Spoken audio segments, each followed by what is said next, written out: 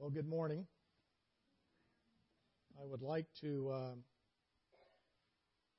actually do our scripture reading today because it's a little bit foundational for today's sermon. So I'm going to be reading from Ephesians chapter 2.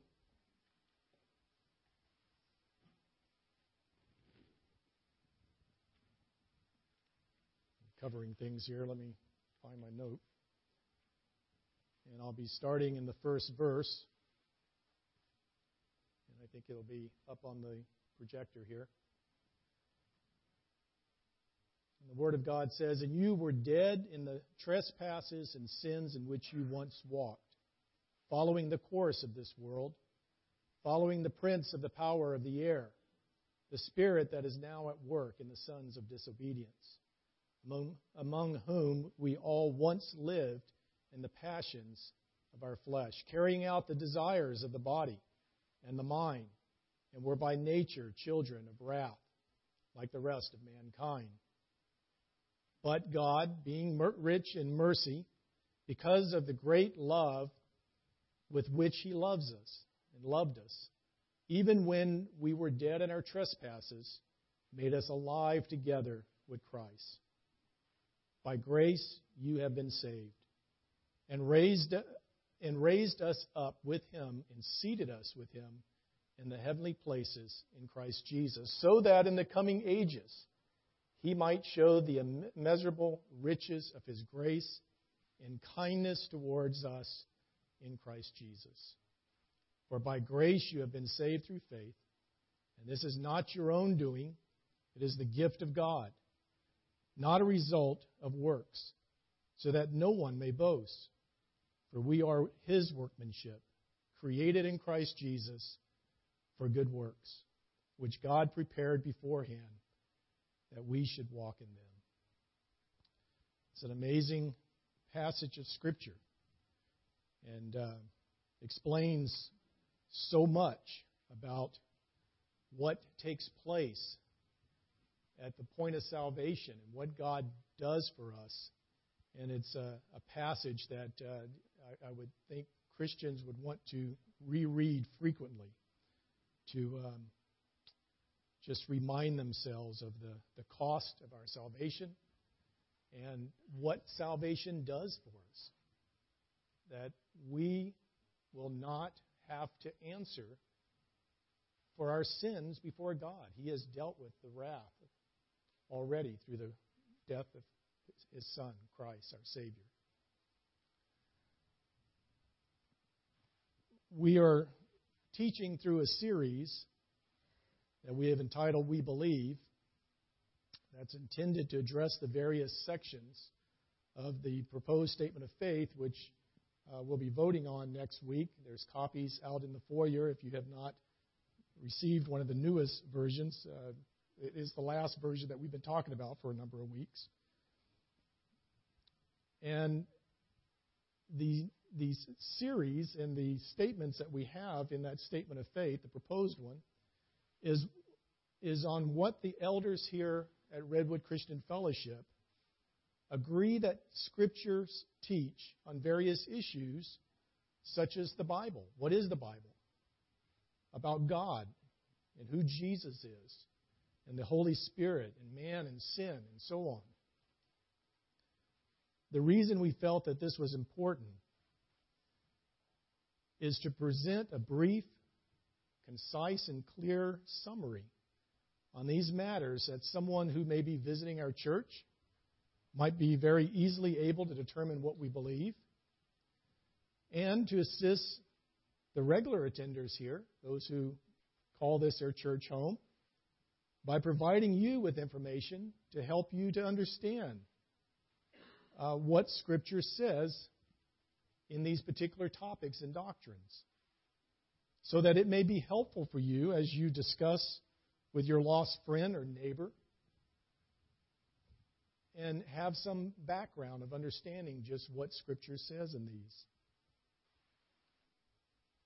We also felt it was important to have this written down for the elders and the teachers who teach under the teaching ministry here at Redwood Christian Fellowship, so that we have a consistent statement, if you will, of what we feel Scripture teaches on a particular issue. That we thought was important to be able to help alleviate confusion.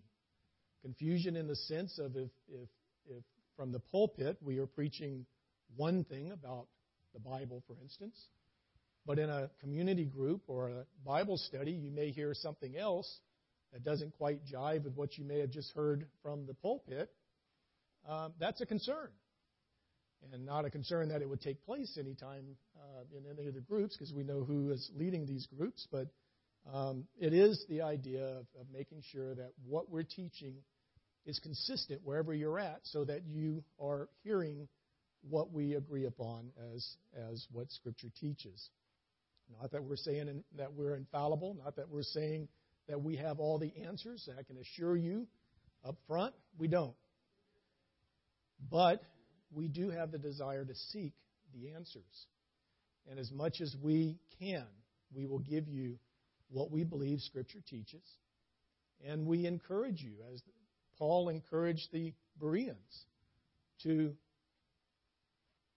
search the Scriptures and test to see if what we teach and say is what Scripture says. You have a responsibility too, as hearers of the Word, to check on us. I remember as a young man, and probably into my late teens and early 20s, I started realizing that my knowledge of Scripture and my doctrine, if you will, was pretty much based on what the preachers that I had been hearing taught. If they taught that, one particular direction, I didn't challenge that. And while that may be okay as a child, might even be somewhat okay as a new Christian, it's not okay as you mature in Christ. You need to test it yourself. You need to see what Scripture teaches and check and see what we say. But one of the reasons we have these statements is so that it would be an easy place for you to be able to go to not only get references on a particular issue, but see what we are saying Scripture is saying about a particular verse or a particular issue about God and the different issues that we addressed.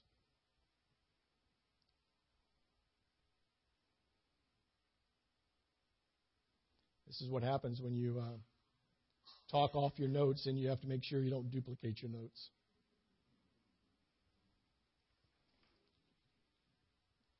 So we hope that this document, and even though the way it was worded isn't quite the way we meant it in the sense of voting to accept the bylaws, it is voting to see if we are going to accept the bylaws next week. But we do hope that that document will be a helpful tool for you to use in your personal growth and evangelism. And that's really what we're here for. And we'll talk more about that as we go. It's our job to help everyone who attends here to be able to live the type of life that Christ wants us to live and to evangelize. And so we try to provide tools. We try to provide messages and understanding of Scripture that might help you in that endeavor. Because we all have the same mission. And we all should be moving in that direction. And hopefully all of you are. Last week we took a quick break so that Pastor Bob can preach I don't know why I said Bob or Paul there, but Pastor Bob can present the Christmas message, which in some ways doesn't take a break at all. I mean, a lot of things that we've been teaching on has been on the incarnation of Christ and salvation and sin and man. So it was a good opportunity for him to explain the very reason that we even come on a regular basis is because we love God and God loves us. And we want to be together with other believers, and we want to come together to worship Him as He tells us to do. Today we'll pick up on another topic in the proposed statement of faith and address gifts of the Holy Spirit.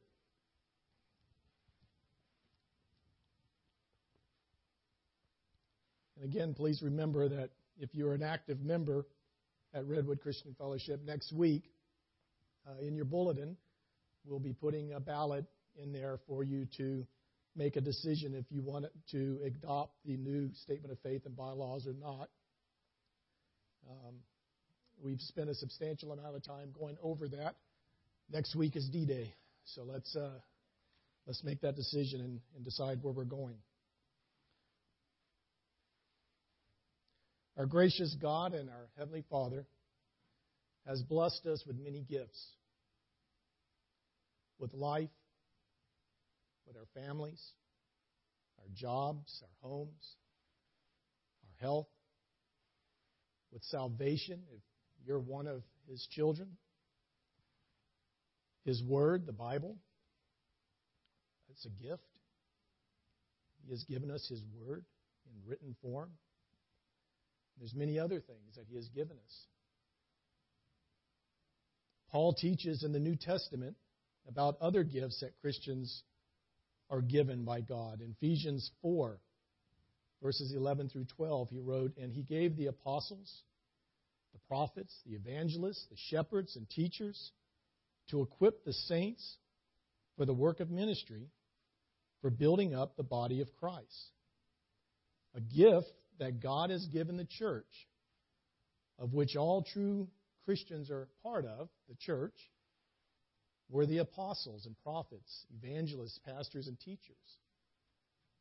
And they were given to equip the saints for the work of the ministry. The men that we have in ministry, full-time ministry at churches, preaching the gospel day in and day out, the teachers that we have in the Sunday school classes, especially those who are called to be teachers. Not everyone necessarily is in the same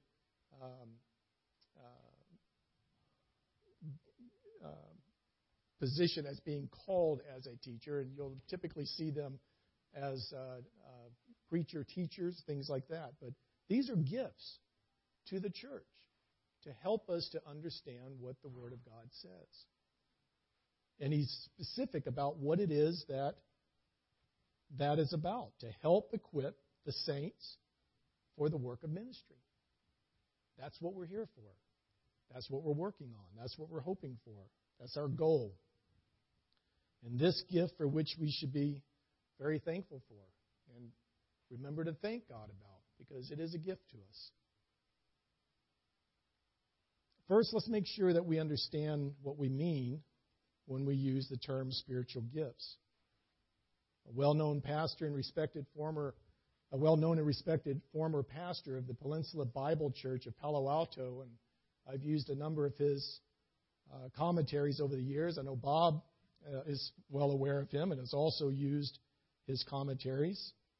Once defined a spiritual gift as, quote, a capacity for service which is given to every true Christian without exception, and which was something each did not possess before he became a Christian. Modern-day Bible teacher and theologian Dr. J.I. Packer has written concerning spiritual gifts. A spiritual gift is an ability in some way to express, celebrate, display, and so communicate Christ.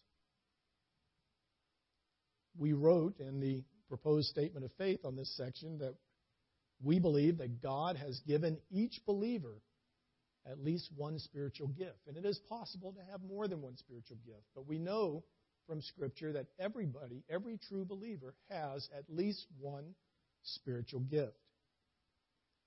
This is done at conversion through the Holy Spirit. That's one of His tasks, one of His jobs, is to pass out these gifts as He sees fit. The Apostle Paul calls these gifts spiritual gifts because he wants to emphasize their supernatural and heavenly nature. In 1 Corinthians 2:11, Paul wrote, "All these," speaking of spiritual gifts, "are empowered by one and the same Spirit, who appoints to each one individually as He wills." They're given to us from God. They're given to everyone individually who's a believer. And He determines which gift to give to which person. That's His determination. That's His prerogative. And in Ephesians 4:7, but grace was given to each one of us according to the measure of Christ's gift. From my studies, it appears that when the Scriptures speak of this type of gift, spiritual gifts, it usually uses the Greek word charisma, which may be a word that sounds familiar to many of us. It's the word we get charismatic from, although when it's used today, it's much more restricted in the meaning than would be intended by the Greek word. In other words, we think of charismatic today, and a lot of us think of specific things. That's not what the Greek word, the definition of the Greek word charisma would limit itself to. This word comes from a Greek noun that translates to grace. This is another word that's very familiar to many of us. Grace meaning unmerited favor. God gives these spiritual gifts to every true believer according to His good pleasure. These gifts are not to be confused with natural talents.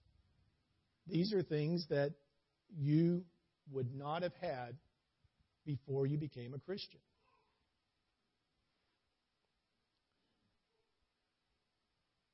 Although it is possible to exercise a spiritual gift through a natural talent. It's not that some other natural talent you have wouldn't be combined with that gift to be able to present it in a different way or present it more completely. But it was something that you did not have before salvation. And I kind of think, and I probably should have actually wrote the reference in the names down, and I probably couldn't have said his name anyway, but in the Old Testament, remember when they were building the temple? This is a good example of this type of gift. And they had some of the craftsmen who were given through Moses the directions on what they're supposed to make. And one of the chief craftsmen was a master, if you will, in working with gold and making designs and things like that. But he was given more of a gift to be able to complete exactly what God wanted in the design that he wanted. So that's an example of a natural talent. He was already working in that, but God gave him even more for a particular purpose that was used in combination with his natural talent. But typically it's not something that you would think of as a natural talent. Spiritual gifts are used only for spiritual purposes and are only to Christians. God does not give spiritual gifts to everybody who may be attending a church, because we know there are people in the church who may not be believers. That for whatever reason they're here, but just because you're in the church and you're attending a service doesn't mean you automatically have a spiritual gift. You have to be a believer. You have to be a Christian. And they are to be used for the building up of the body of Christ, the church. So to help clarify all this, a spiritual gift is something that is given to every true believer. It's from God. Every believer has at least one gift, and it is used for the building up of the church. So that's what I hope you understand from the use of spiritual gifts and what spiritual gifts are. Another author I read while studying this wrote, to ensure the growth, health, and maturity of the Church of Christ, God has given spiritual gifts to the church as a whole and to its individual members in particular.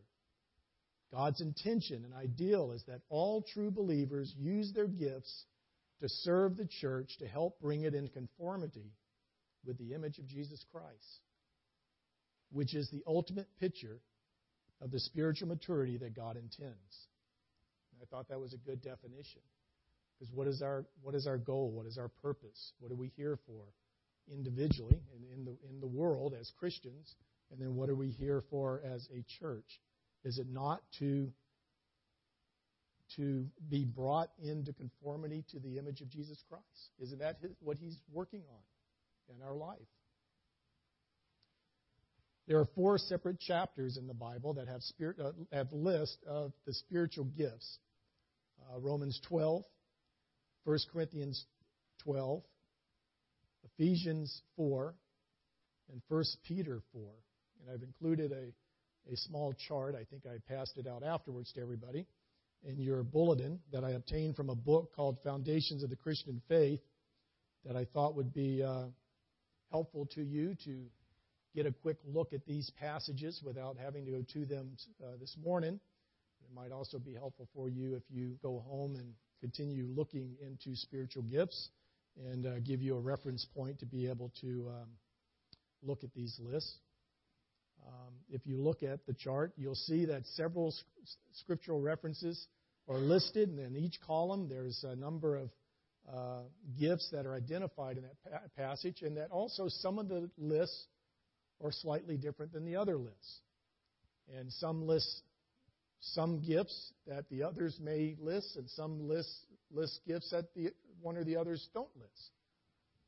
But these are the 4 primary chapters that are listing spiritual gifts in them in the New Testament.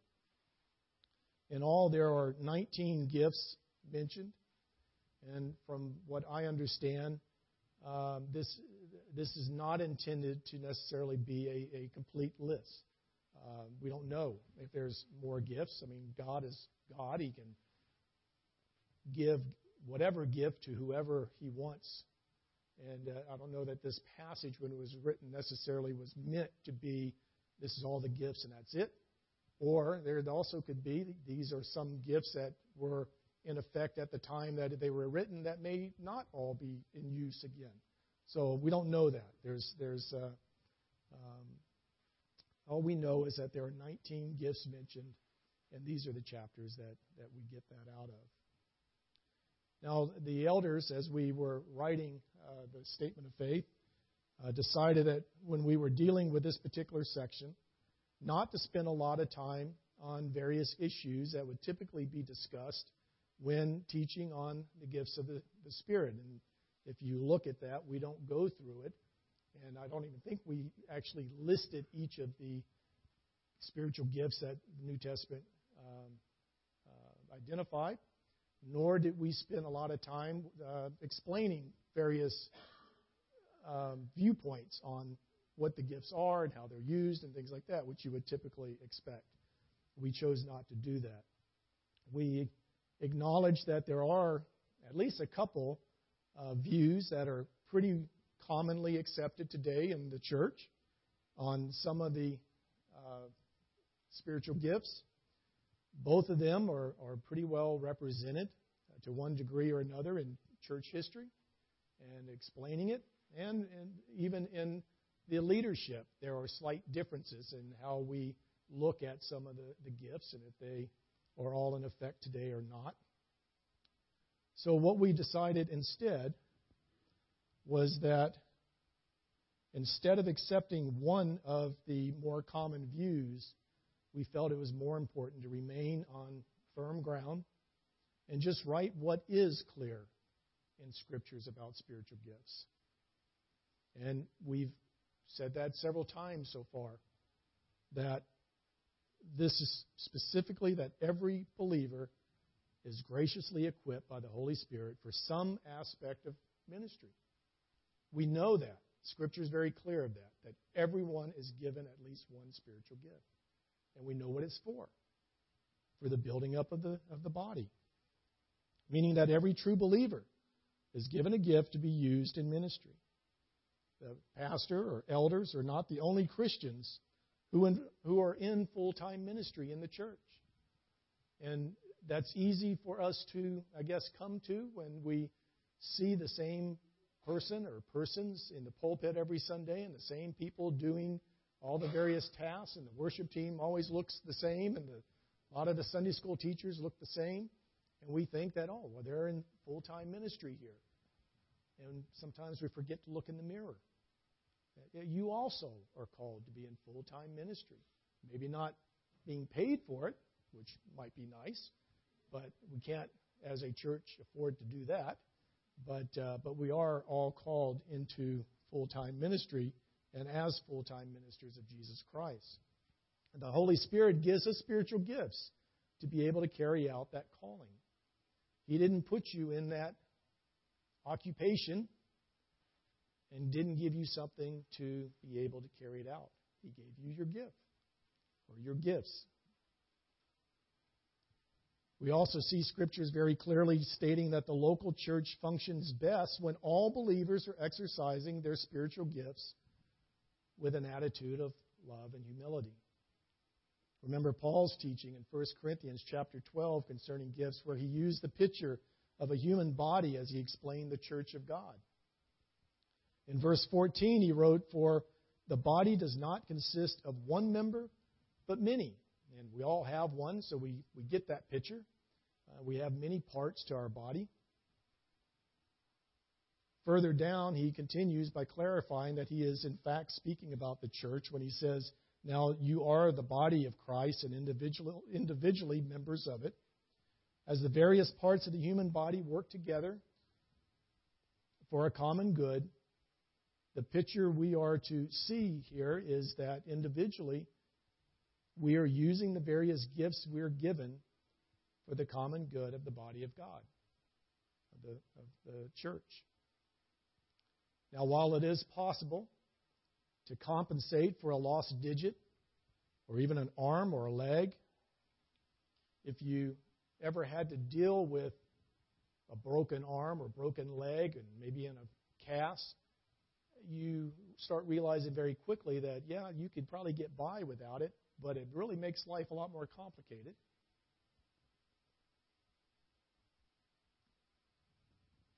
Well, that's the same way with the church.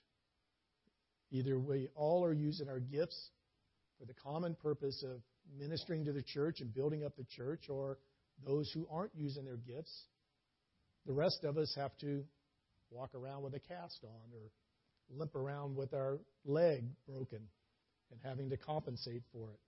It just works better when everything is working the way it's intended to be. And so it is with the church. It functions best when all believers are exercising their spiritual gifts, but in a particular way, and that's with the attitude of love and humility.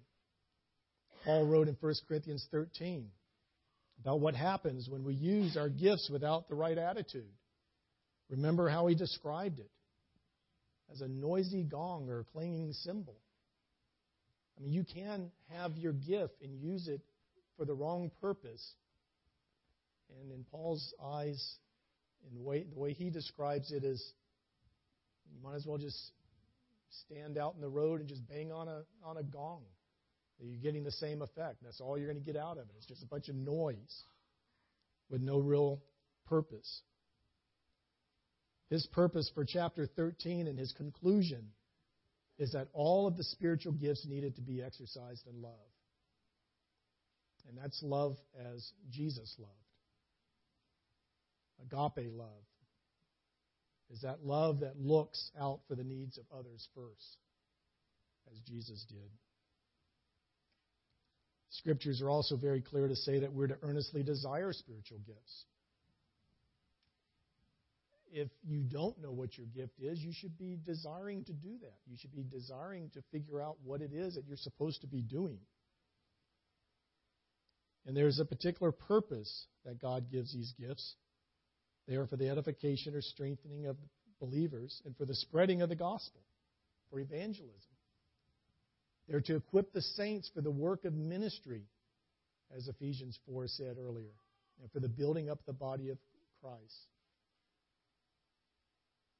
What does this look like? What does being involved in ministry look like, according to Ephesians 4?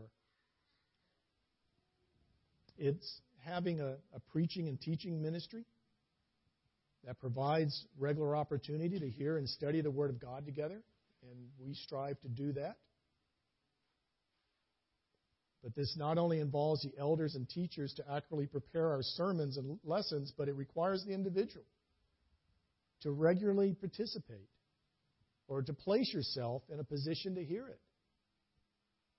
The elders can stand up here and preach a sermon all we want.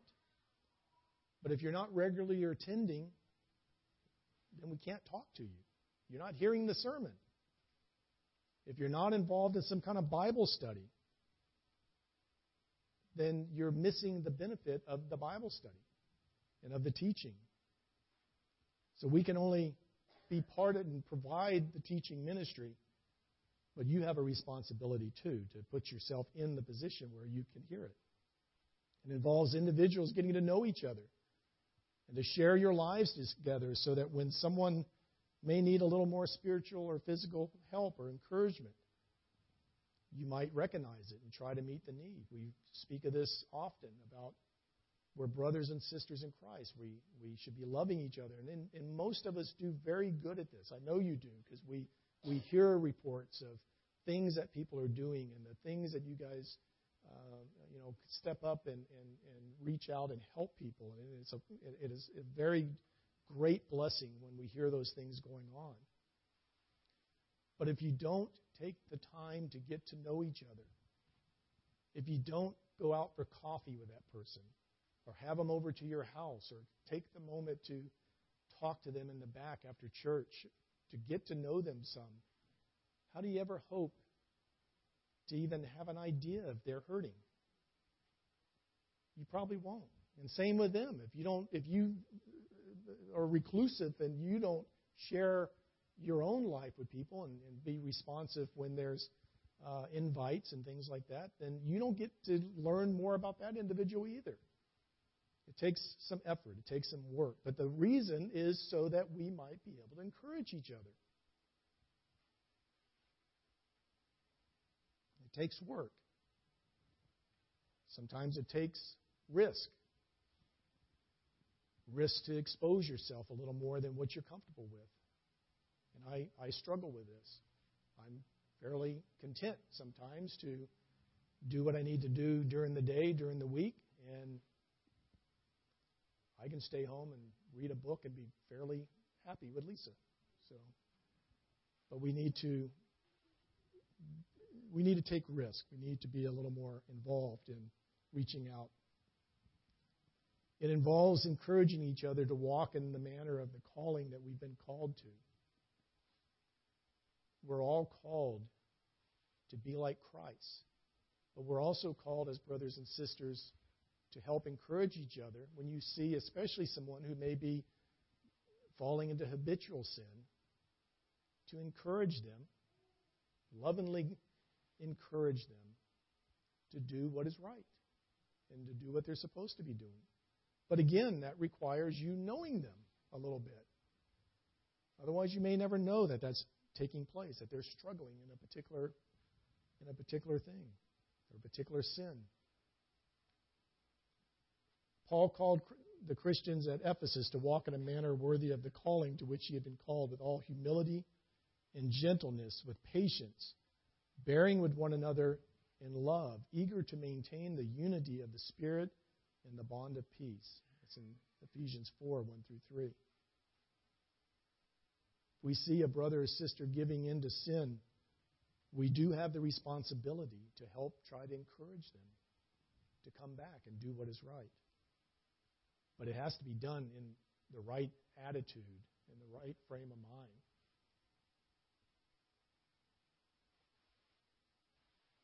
It involves you learning and understanding what your spiritual gift is. It may be one thing for you to come here and go, okay, yeah, now I understand what a spiritual gift is. I understand everyone has one, but I have no idea what mine is. Well, that's a little bit of a problem, because you can't do your ministry, you can't exercise your gift if you don't even know what it is.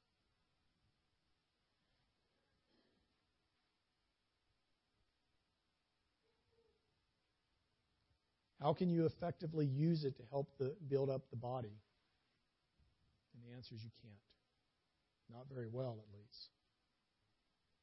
If you don't know what your gift is, please reach out to one of the elders or one of the group leaders and ask for their help to understand this better, to understand your gifts.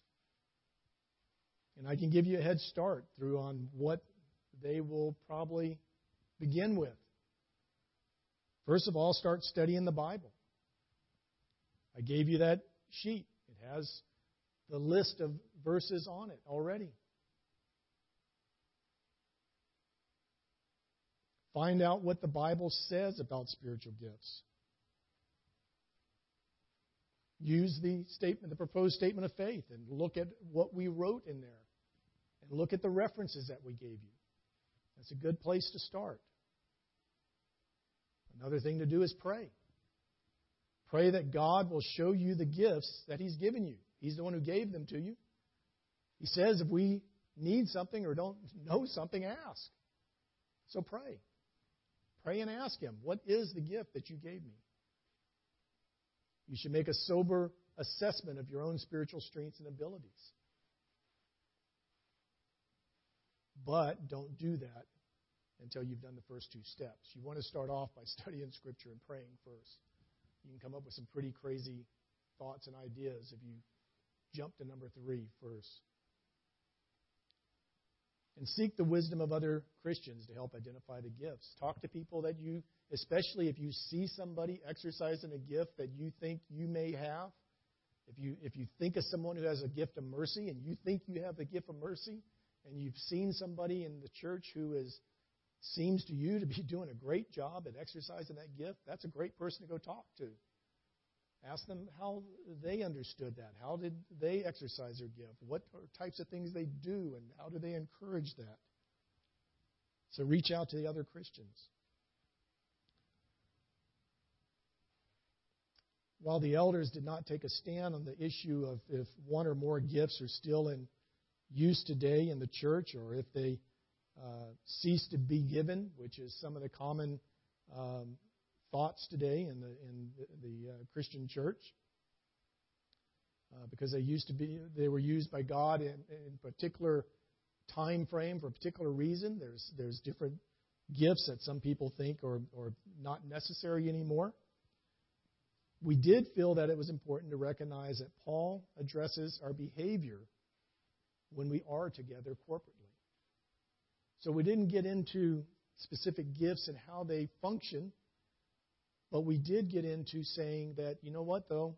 We know that the gifts are for a common purpose. We know they're supposed to be used for a particular purpose, and that it needs to be done in an orderly manner.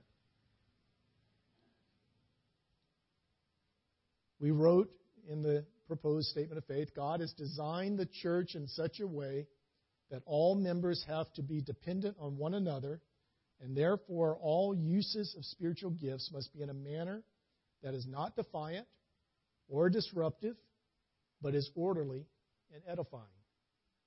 And we felt Scripture was very clear on that. While we may differ in opinions, if speaking in tongues or interpretation of tongues still has a useful purpose today in the church, we do agree that God will not give gifts to individuals to be used in a manner that is disruptive, self-promoting, confusing, or not something that will edify the church. We occasionally will bring up the Westminster Shorter Catechism or the Westminster Catechism. One of the first, actually the first statement it makes is, what is our chief end? What is our main purpose? What are we here for as humans and as Christians especially? And the answer that it gives us is man's chief end is to glorify God and to enjoy Him forever. So anything that distracts from that is not from God. If you go somewhere or if you're involved in a service that has gifts of any sort being used and is not being used to glorify God and brings Him glory, that distracts from His glory, then it's not from God.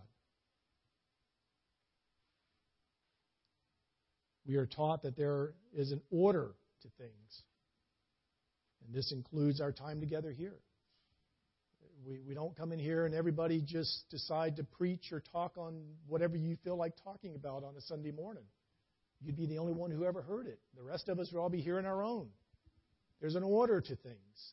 There's a way we we do things for a particular purpose so that you can, everybody can hear what is going on and be part of the service. The New Testament provides very specific guidelines and purposes for the use of gifts in a corporate venue.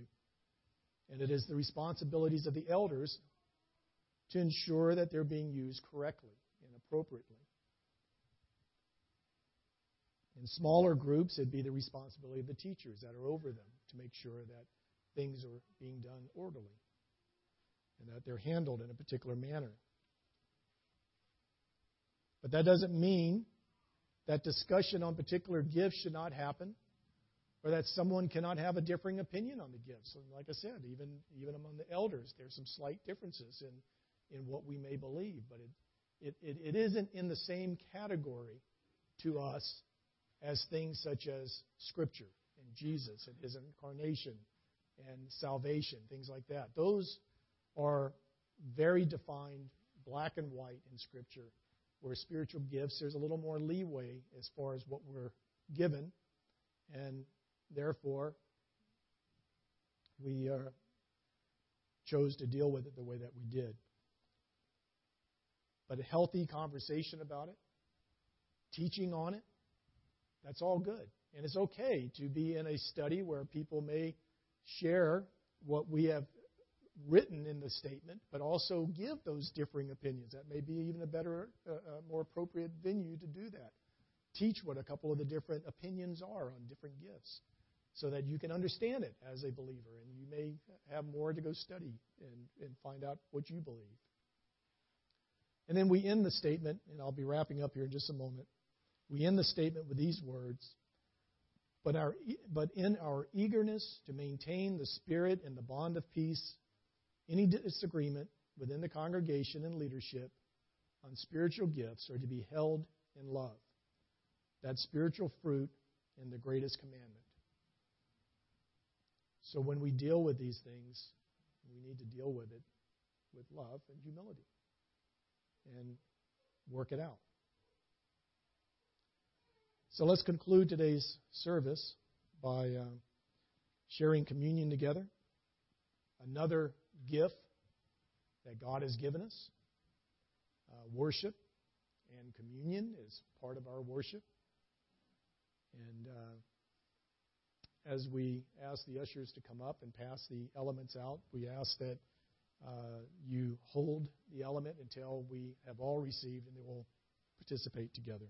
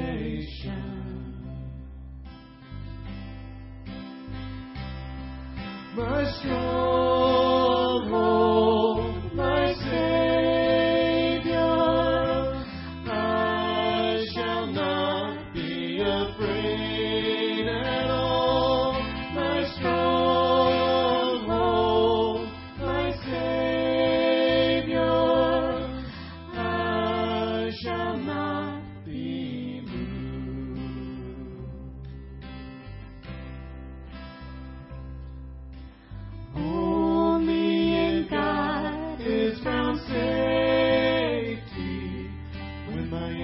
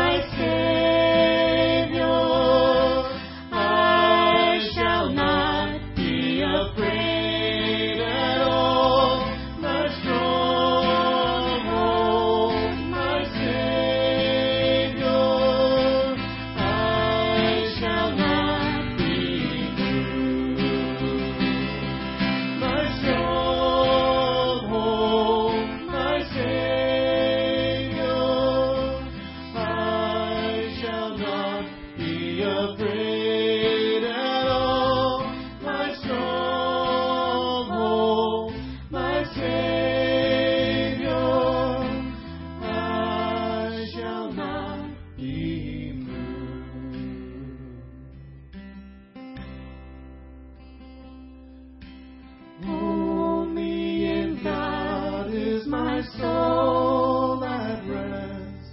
In Him comes my salvation.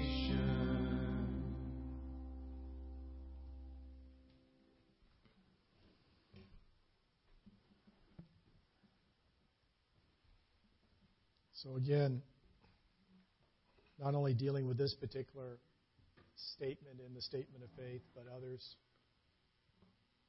I encourage you, don't let those of us who preach from the pulpit or teach you in your Bible studies be the only source that you use in life to develop your doctrine and understanding of God. Study. Study God's Word. It's your responsibility. You need to do that. In fact, we encourage you that if you ever hear something that we preach that might be contrary to what you think Scripture teaches, come up afterwards and talk to us. And let's have a discussion on it and see which one of us of either is misunderstanding something. But don't let us dictate your doctrine of Scripture. You need to develop it yourself. You need to use the Holy Spirit in your life to search and study Scripture and develop your own. In fact, Bob, as we've been going through all the studies that we did, he spent time going through writing his own statement of faith, if you will, of what he sees as Scripture teaches in these various topics. That's a good thing for all of us to do. It should be something we strive to do.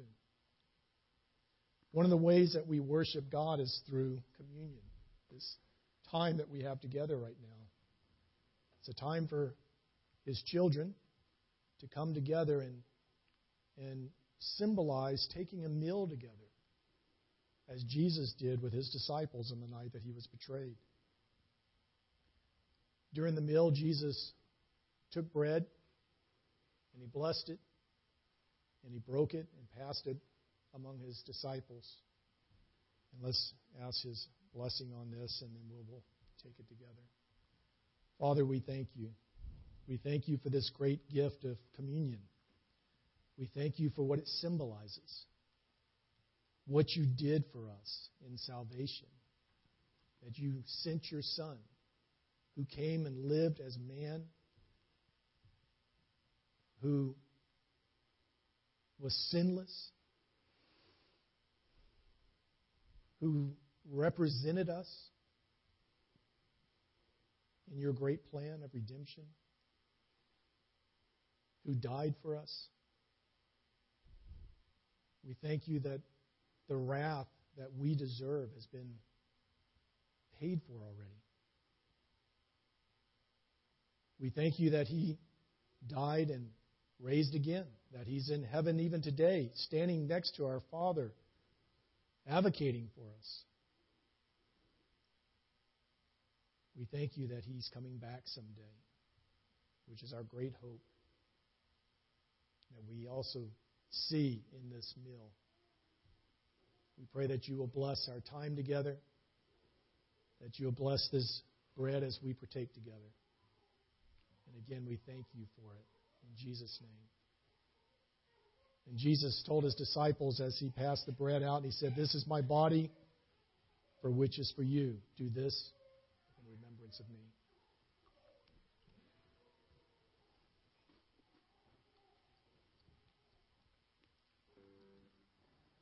In the same way, He took the cup and again blessed it. And again, Father, we thank You for this representation that You've given us of Christ's blood. We thank You that it was shed for us. We thank You for Your great mercy and Your salvation. And again, we ask that You bless this time that we have together in communion. In Jesus' name. And He said, "This cup is the new covenant in My blood. Do this as often as you drink it in remembrance of Me."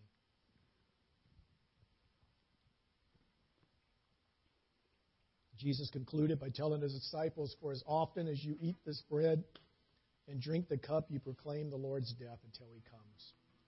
And that's what we are doing here each time that we have communion together. God bless you. Have a good week. It was good to see you today. And we'll see you next week, hopefully.